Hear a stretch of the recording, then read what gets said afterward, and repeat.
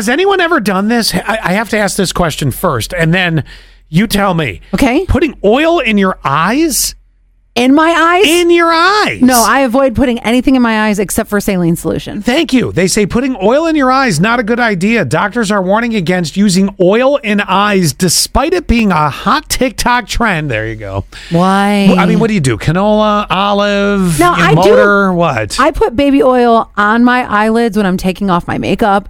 And if it gets in there, it doesn't hurt a bunch.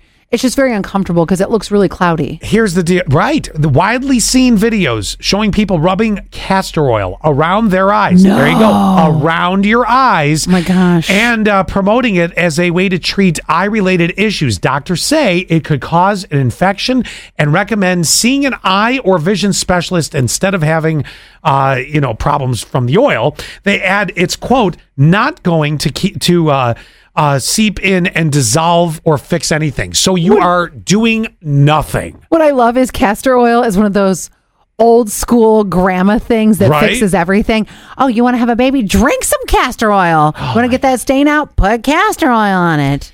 Got a cough? Drink some castor oil. You want to have a baby tomorrow? Drink castor oil. Yes. It's unbelievable.